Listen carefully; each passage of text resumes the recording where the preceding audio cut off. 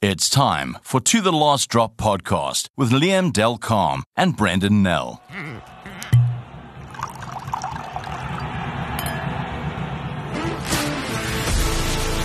This is To The Last Drop. I'm Liam Delcalm, and with me, as usual, is Brendan Nell. Welcome, Brendan. Yeah, Liam, good to be here. So it's like the Christmas spirit. I feel that we should be introducing ourselves with like Mariah Carey songs or something. Yeah, I don't know if I'm ready for that yet. I know it's close to Christmas, but I always have this feeling of dread the closer you get to the day, the more you're exposed to these songs. I mean, I've probably still got nightmares of Boney M in the 80s. Yes. My missus worked in a shopping center when I met her. Well, she was doing the retail PR for them, and they used to sing all that little drummer boy. That was dear. My favorite Christmas carol. Just not that anybody really wants to know, but I'm going to tell anyway. Is a lovely choral melody called "Carol of the Bells," which is very sweet and a very far cry from Mariah Carey, at least. Yeah. What's your favorite? Yeah, it's not my favorite, but I was thinking now, when I said Boney M, I was reminded of Christmas at Sea, because I often feel like I'm at sea. But anyway. Yes. Oh dear. Okay, no, let's stop. Let's keep our eyes on the ball. I was about to say we've got a bumper show today. It's actually not a bumper show as much in terms of a ton of content, but we've got a very significant guest in the shape of Bulls Director of Rugby and former Springbok coach Jake White. Yeah, I mean, Jake, I must admit, it's the big games this week, the Stormers and the Bulls, and we're all looking forward to that. Can the Bulls break their 6-game duck against John Dobson's Stormers? We've had John Dobson on the show before on the podcast, so we thought it only right in getting Jake, and it's nice to know that we're the only podcast he's doing this week. He hasn't done many interviews, and so it's great to get him on. Yeah, and he was most forthcoming. I mean, he I won't say shared intimate secrets or anything like that, but whenever we fired a straight question, he gave us a straight answer, as you'd expect with Jake. I mean, he's not one to shy away. Yeah, I must admit, I even teased him a bit about the Aussie job being open, and he answered that one quite with a straight bet there as well. But listen, don't take our word for it. Here's our chat with Jake. Have a listen, and I hope you enjoy it. This episode of To The Last Drop is sponsored by the Listen audio app, where you can stream all your favorite radio stations, catch up on the latest news and entertainment, and dive into captivating podcasts all on one app. So you know what you got to do? You got to go download Listen. That's LISTN, spelled a bit differently than you would have thought. LISTN from the App Store or Google Play. The Listen audio app, everywhere you are. Jake, welcome. Glad joining us. It's obviously end of the year. It's our last pod for the year. So, and also your last game for the year. Huge one coming up. Stormers, just the word on this. Everyone's going to talk about the record against John Dobson. Just your thoughts going into this game. Yeah, look, Brendan, you were earlier at a press conference, and I always said, even when I was a schoolmaster and we used to play our big derby, I always used to say to the old boys and to the players that were playing that as long as that big derby game stays the biggest game in Joburg, then I'm doing my job. And no different at the Bulls. I think if the North-South derby is the big game everyone talks about, if it's the big game everyone looks forward to, and as I said, whether it was Northern Transvaal against Western Province in the old days or it's Bulls versus Stormers now, it's a massive game. And as long as it, as I said, I know we're getting it right. When you can see there's podcasts, there's media, there's lots of journalists asking lots of questions, and therefore I know that both provinces are doing their work in terms of making sure that it's as big as it should be. Jack, if I can just jump in there on the same score, does this game take on even greater significance for you? When I say you, I mean the Bulls. When you look at the progress you've made over the last year, is this the kind of fixture where you think that, this game is the yardstick by which you measure that, or is that wrong? Would it be wrong to say that? Again, I must tell you, I mean, these guys have been finalists in the same competition for 2 years. Once they won and once they lost narrowly to Munster. So in terms of the competition, they are the most consistent team in the comp. And the last 2 years, they've seemed to have the recipe of how to do it. So it is a benchmark for us. It's a wonderful benchmark. I mean, they lost the final at home. They won a final against us at home. It's a tough place to win. And you saw last weekend they beat La Rochelle, who European champions at home. So it's a wonderful measurement for us, and it is a way for us to see whether we have progressed. I don't think it's do or die. I don't think we lose the competition or win the competition on the weekend, but definitely. It's for me, it's a wonderful opportunity to see if we can build on the last couple of weeks that we've had. This group that are playing, that stayed behind. I mean, they've beaten Saracens, they've beaten Connacht comfortably, they beat the Sharks comfortably. So they're also in a good place to take on, the URC finalists from last year and the URC champions of the year before. So, yeah, and coming off the back of beating the European champions. So, or the Champions Cup champions. So I think it's a great measurement for us. Yeah, I was going to say, I know a lot of people, and the hype obviously gets cranked up in the week like this, and we all do our jobs in trying to promote the game and get people interested in that. And a lot is made about the rivalry with John Dobson, etc. You've been in this game a long, long time. This is not the first coach you've probably had a rivalry with, etc. Maybe take us just behind the scenes with it. Is there such a rivalry? I mean, or is it just the hype in front of the cameras and to get the game sold? Yeah, look, I think to be fair, I think it's media driven. I mean, I can't remember the last time I spoke to Dobson. I don't have much to do with him. Just like I don't interact with other coaches. So I suppose it's a media thing, and it's if it brings people to the game and it gets people interested, that's part of our jobs as well, to fill stadiums. And as I said at the beginning of the podcast, it's also important to make sure it becomes a massive derby and stays a massive derby. And, some guys will write about the rivalry between coaches. I think if we've played each other maybe 20 times, I suppose Bulls have probably won more than we've lost anyway. So it depends which stat you want to look at. URC hasn't been kind to us, and I'm talking about as a competition against them.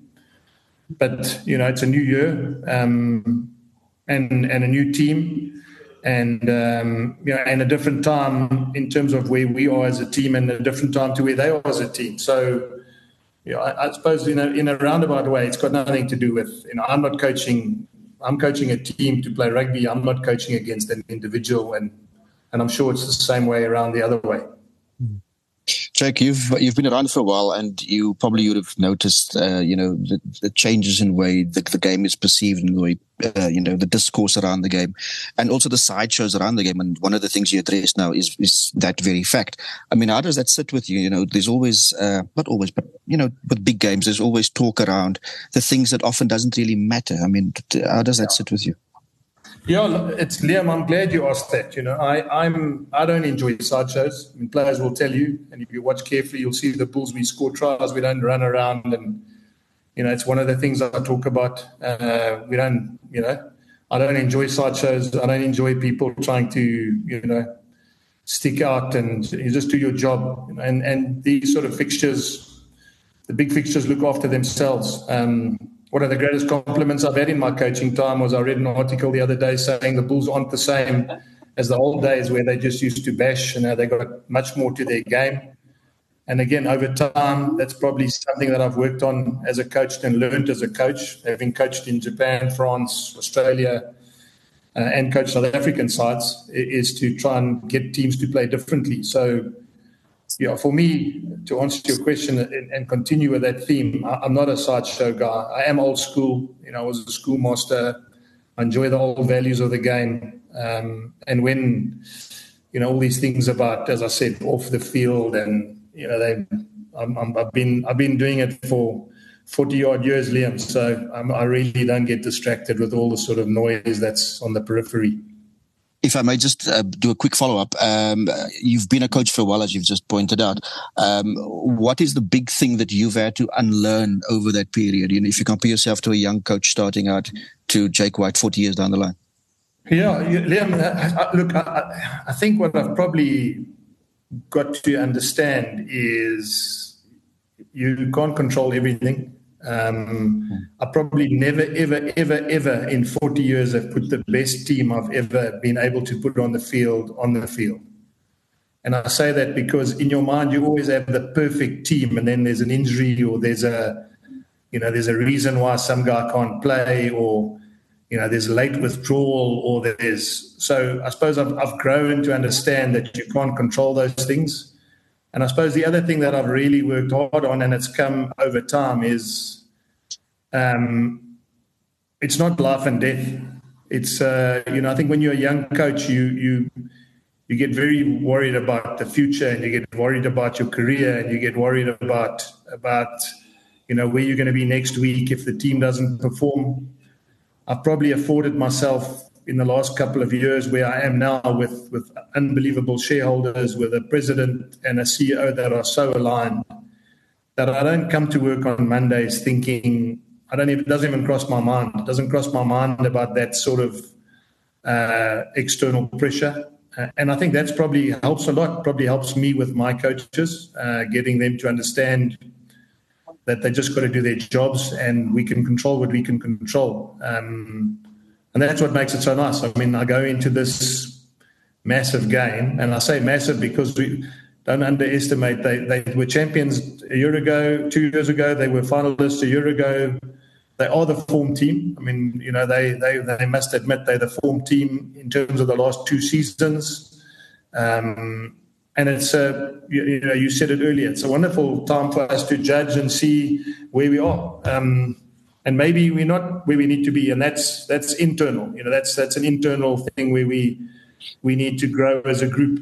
I said to Brendan earlier, when we started, Mornay Smith at tight head, Gerard Steenkamp at loose head, Johan Grobler, they were 21-year-old players. Now they 23, 24, they're obviously a lot more mature. We've added Akker, we've added Wilco Low. So it's a great, I think it's a great place for us to be now with the added values we've got as well as a personnel in terms of player and coaches. Yeah, Jackie, you mentioned there about never having to play your best team. And I think that's the one thing we often don't see from the outside. There was a lot of excitement. I'll give you just an example. Last year, signing a guy like Jacques Duplessis, him coming in, this year, Johannes Kirsten, Henry Immelman for the start of the season. And suddenly these guys come in and then, they get injured in a freak accident in practice or something. And then you don't see them for the entire season. And, I think that must be frustrating when you've got all those sort of plans and for where you want to play in certain players' roles. And then suddenly, they're out for the season. And I don't think people understand that on the outside, sometimes those things are very much out of your control. Exactly that, Brendan. That's why I said you never really ever. I would have had a picture in my mind about, I'm using Johannes as an example. Johannes would have been able to cover lock and flank. He would have been always a great guy to have in the 23. You can rotate him with certain other players. You can try him, in a combination with another lock. And see what he's like. Only to get him injured with a really bad injury on his foot, which meant you're out for 5-6 months. And that's just one example. One of the examples I sort of remember my very first test match. We played against a Central Unions team. I hadn't been the Springbok coach for 3 weeks. We played the Central Unions team prior to the first test in Bloemfontein, and in that. I only had 28 guys at the camp. And in that 3 weeks, I lost Ashwin Willemse, I lost Van Rautenbach, I lost David Barry, I lost Johan Smith with a hamstring injury. And I can't remember who the 5th player was, but I lost someone else, And so, literally came in, Menno Mens came in on the wing, Wayne Julius came into centre, CJ van der Linde came in for Van Rautenbach, and I think Gerry Brits came in for John Smith. Now, it just shows you, and I panicked. And I say, I remember not externally, but I remember going to my room thinking, geez, how can we make 5 changes? And are we going to be okay? And how can it happen in my first week? And that was when I was a young, obviously young coach. Now, it can happen literally in practice today. A guy can end up twisting his ankle and being out for the weekend, and then you've got to make sure you make a plan. And I think what that teaches you is that you've got to coach differently. I think it's not like the old days where you take your little A team away and they train together and you have them for the whole season. I think coaching has changed an enormous amount, because with 55 players and the possibility of not having 2 or 3 or 4 or whatever the story is over a period of time means you've got to think a bit differently. Hearing you speak so passionately about the build-up to your first test, how much do you miss that, coaching at test level? Yeah, Liam, I must say that's probably, and this wasn't even, as I said, I don't know why you asked me that, but it's probably one of the biggest things I've missed is I was an international coach at 40. I was a World Cup winner at 43, and I never coached international rugby again. Now, that's like me telling you Kane Moody will never play Test rugby again after he's won a World Cup at 20. So it's not something that I'm, I suppose it's not something that I'm happy about. But hey, if I had to do my coaching all over again and you had set me as a young boy, I would have been lucky enough to have coached the Springboks, and I'd be lucky enough to have won a World Cup, and I would have had to sacrifice the fact that I never coached international again. I probably would have taken it anyway. But it's not something that I often think about what it would have been like to have coached international rugby for a longer period of time.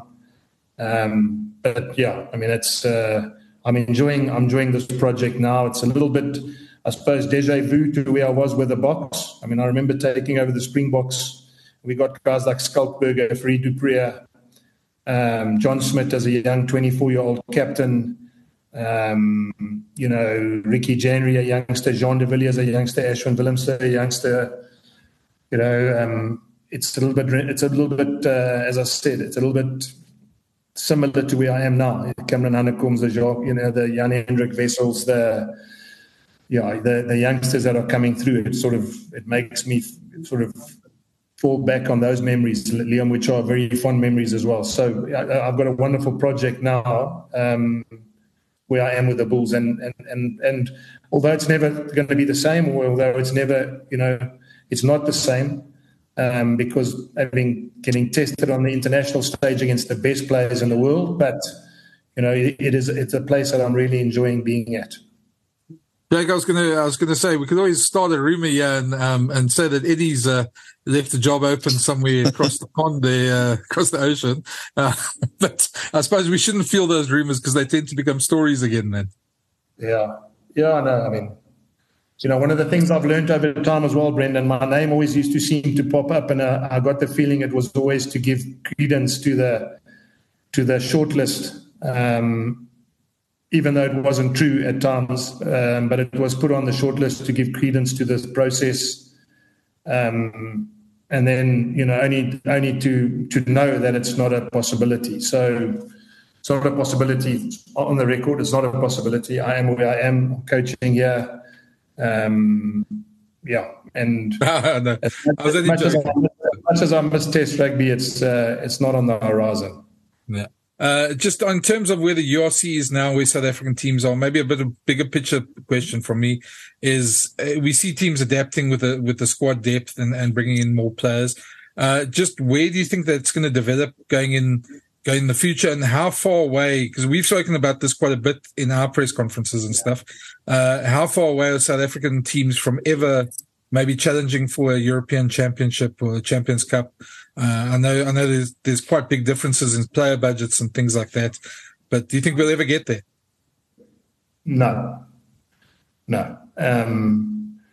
And when I say that, I not that I don't want to, but I mean, you've just answered the question. If the salary budget is 13 million euros for French teams, and the salary budgets here are like they are, it's like football. All the rich teams in football are at the top, and all the struggling teams that don't have money are at the bottom of the Premiership. Now, that's just the nature of the beast, Brendan. And that is something that I will continue to bang the door down, is I would like the best players in South Africa to play in our franchises. I would love the I'd love SA Rugby and the people that are in charge of rugby in South Africa to make a public statement that the best players in South Africa should be playing for South African franchises. I mean, I'm expecting 40, 50,000 people this weekend, and that's wonderful at the stadium. But can you imagine if Jason Jenkins, RG Snyman, Jesse Creel, Andre Pollard, Ivan van Zyl were playing for us this weekend with the squad we have, and they had, Kitsoff and all the players that have left over the time, Sia and all those guys playing for Province, what kind of statement that would be in South Africa. And so, as I said, I will keep banging that drum.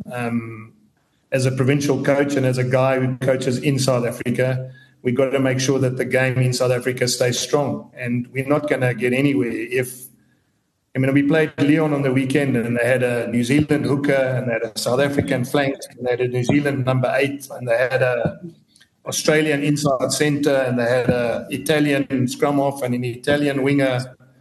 I mean, you do your own sums. We're not playing against the French team. We're playing against a team that's made up of international players from around the world.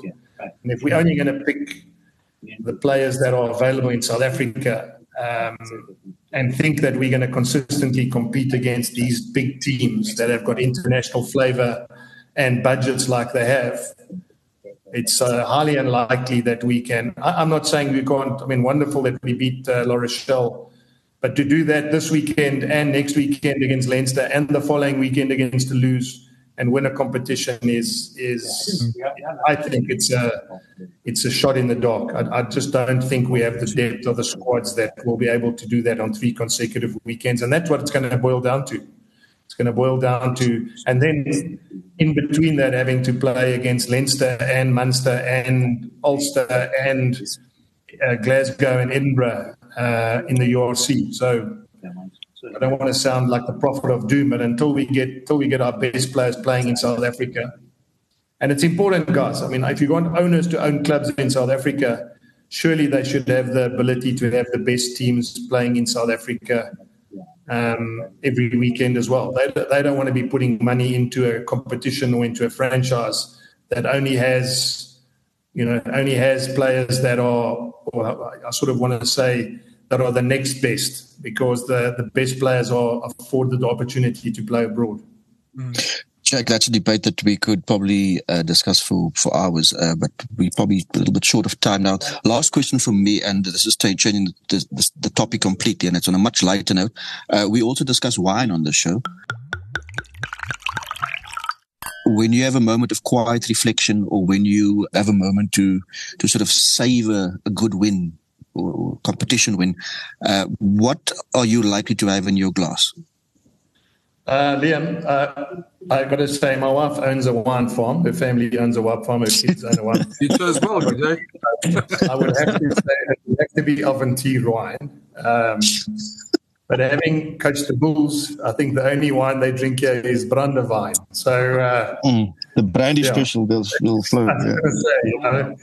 Brandy would probably be the thing out of a trophy, and I suppose that having coached at Pretoria and coached the Bulls, it's something that they talk about a lot. So Avontuur wine if I had to, and I'm saying if I had to choose a wine, but I think the Bulls players would probably put brandy into any trophy that we win. It's a lot better than if you lose a Currie Cup final having to drink alles verloren. Correct. Listen, I'm not going to say alles verloren, whatever you want to call it, but anything out of that runners-up mug doesn't taste nice. Alles verloren is actually a splendid one, to be honest. Yeah, it is. It is. And Liam, I just want to say, I think there was one of the Springbok farewell dinners when Jake was still Springbok coach, where we went to, I think, Sandton Convention Centre, one of those places. And they gave everybody a bottle of alles verloren as the box were leaving. I thought, geez, that wasn't very good thinking as well. Anyway, Jake, thank you for your time, and thanks for that, and good luck. And hopefully, there's lots of brandy in the change room on Saturday. Thank you. Thanks, Brendan. Yeah, thanks, Liam. Nice chatting. Thanks, Jake. Ciao. You're with Brendan Nell and Liam Delcom on the To the Last Drop podcast. We're back, and after Jake, we just got one more thing to do. There's a bunch of Christmas and Boxing Day games on the go. It's Derby weekend. It's huge. In Ireland, they call it St. Stephen's Day not Boxing Day, but there's some massive games on this weekend, and let's go through them. Liam, I think just to tell people, the Sharks and the Lions are not playing. Their derby has been postponed to the 6th of January, so they'll be there in the new year. But yeah, let's go. The first one on Friday, Ulster Connacht. Both teams very much a capricious form this season. I suppose Connacht probably better, less up and down as than if you compare to Ulster. But I mean, that home ground advantage does count for a lot. So I'll still go Ulster by about 4 points. Yeah, I sort of think Ulster might have hit their straps there last week with that big win over Stade Francais. That was. Racing. Sorry, it was racing. Racing, I get them mixed up sometimes. It's an easy one to mix up. Yeah, it was a big win for them, and they played well. Stephen Kitsoff had a wonderful game. So I'll say this though: those two Brazilian clubs are woeful on the road from time to time. So if there's one matchup where you shouldn't read too much into a big home win, it's probably when it involves one of those Paris-based clubs. But anyway, it's still a good win. A win is a win. Yeah. And then the 1872 Cup, Franco Smith against Sean Everett, a very big one for us South Africans. Glasgow against Edinburgh, playing in Glasgow. Yes. This should be a very tight one. And it's also, I suppose, from whether it's a Scottish or South African perspective, a tantalizing one. Both teams, good form, decent form this season. Edinburgh is certainly a better side than they were last season. I'm going to go with the home side based on the fact that I think they've had more crunch battles over the last few months than Edinburgh. I think they're a bit more hard-backed. So I'm going to go with Glasgow. I'd have to agree with you there. I think the one good thing to watch in that game, and it's worth putting on the TV alone if you want to, is the fact that I see Piers Skuman is going to shave his head for a cancer charity, which is really stunning of him. And we've all known, I've known Piers since he was a junior, and I've never seen him shave those locks, and it's going to be interesting to see what he looks like without them. Are you suggesting that he's a bit like Samson Lee? Once the hair goes. Well, maybe not Samson Lee, but hopefully not the biblical Samson. Saturday, of course, the big Italian derby, Zebra hosting Benetton. I'm going to just jump in here and say, I think Benetton probably wins this one 9 times out of 10. And on their form this season, I think they'd have to start as quite firm favourites, even though they're playing away from home. I can't disagree. Benetton by, I would say 18 points. Yeah, and then Saturday night, the big local derby in Cape Town. Now, we've heard Jake speak as well. We know the history. We know everything. I think that for me, I'd like, and I'm going to say what I'd like before I make my prediction. I'd like the Bulls to win for one reason and one reason alone. I think any good rivalry needs wins from both sides. And I'm also, and I know it sounds terrible to say, but I mean, it makes it more spicy, but the longer it goes on, the longer it becomes almost an obsession for the Bulls to win. And I don't think that's necessarily healthy for them long term, or for Jake, to be very honest. And, so I'd like to see them get one win at least and, break that duck. And I think they've got a much more balanced team, as Jake pointed out himself, going down this time. And the big thing is the last couple of years, the Bulls haven't played badly against the Stormers. They've just had these soft moments where the Stormers have scored the game in Cape Town last year, 2 tries in 3 minutes. There's those sort of things that happen. So I'd say the Stormers are still favourites for me, but I'm going to go with the Bulls win by 4 or 5 points. So you're saying Stormers favourites, but you're still going to go with the Bulls? Yes. Okay. Yeah, it's a difficult one to put your finger on, in that the Bulls look the more accomplished side of late. I think they've improved since last season, and you can actually see it.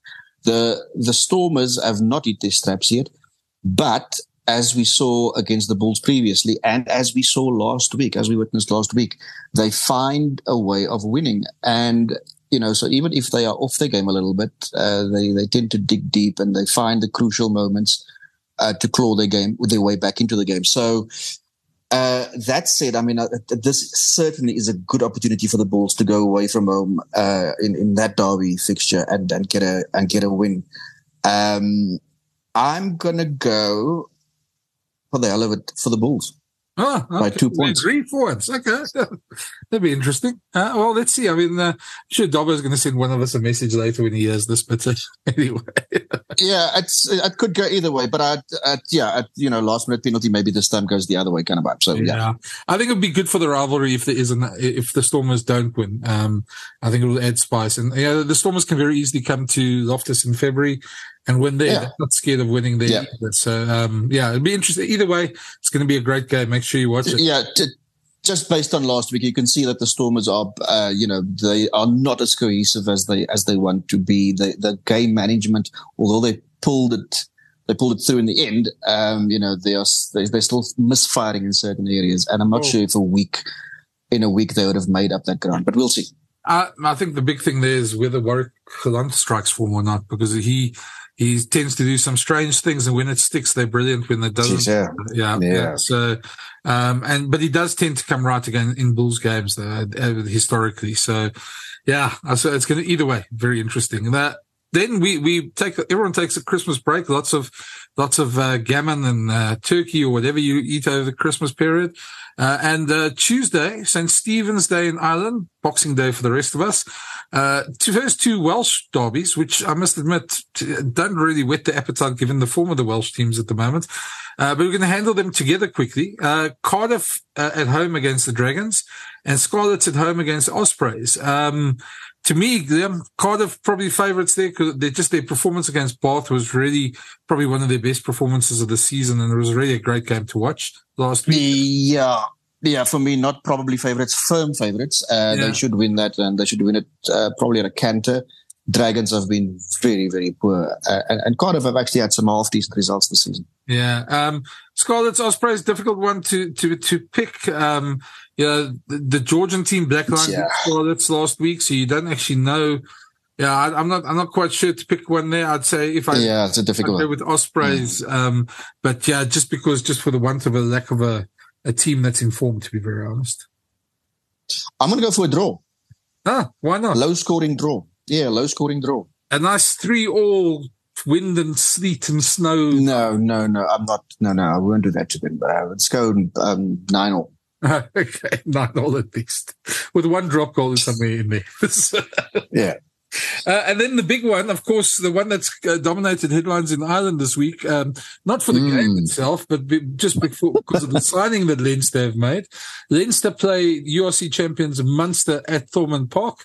Of course, the big news of the week is Ergir Snyman, who has played a total of 10 games for Munster in 4 years. They've looked after him incredibly well, and gave him a new contract. And now that the contract is over, and the Irish Rugby Union are pushing for them to bring in a younger lock, he's gone and signed for Leinster, and that's ruffled quite a few feathers in the west of Ireland. And long may it continue, the ruffling of Irish feathers. For me, it's not, it shouldn't be that big a deal, but it has become that. Whether for me, whether he plays for Munster or Leinster doesn't really matter. But I mean, the one sure thing is when Ergir Snyman is fit and he's in your team, the man is a force of nature. So, well done to Leinster on that front. Yeah. Whether at the end of his contract, they will sit back and say, they've got their money's worth, that's entirely up to them. But, if they can get him on the field and get him onto the field regularly enough, he's going to be a superb signing. It's a strange one because it's a 1-year contract I've seen, and that's from the reporting we've seen. And then I also wonder how much Jacques Nienaber's arrival at Leinster had to do. But I mean, Liam, I don't know if we really, it's maybe not for us in South Africa. I mean, Stormers players go and play for the Bulls, and the Bulls have got ex-Stormers coaches, guys like Andries Becker and Chris Rousseau. We don't quite have that same sort of animosity, I suppose, in between. It's not exactly like you support Liverpool. It's not exactly like being a blue nose or a red nose in Liverpool. Yeah. But it's interesting, the reaction, just seeing that, the sort of suggestion that you don't go play for the other club. And that's been interesting to watch, but I'm sure Archie is not going to get a standing ovation when he comes out, when he appears at Thormund again. He is injured at the moment, but, I'm sure, professional game, you buy the players' services, you don't really buy loyalty nowadays. No, you don't. I mean, rugby increasingly is becoming like football. So, we can forget about those notions. In terms of the result on Saturday, next Tuesday, it's again a tight one to call. But I'm going to go for Munster. I think I won't join you there. I think Leinster, just because they're just such a well-oiled machine, and they tend to win even when they shouldn't. It's going to be a fascinating day.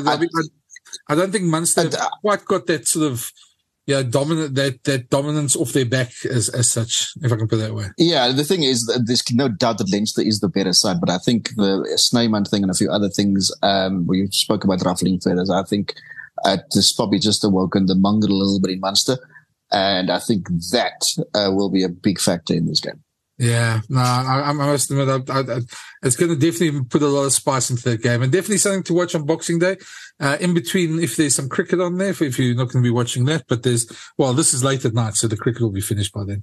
So big game as well. Lots of big games this weekend, and a merry festive Christmas for everybody.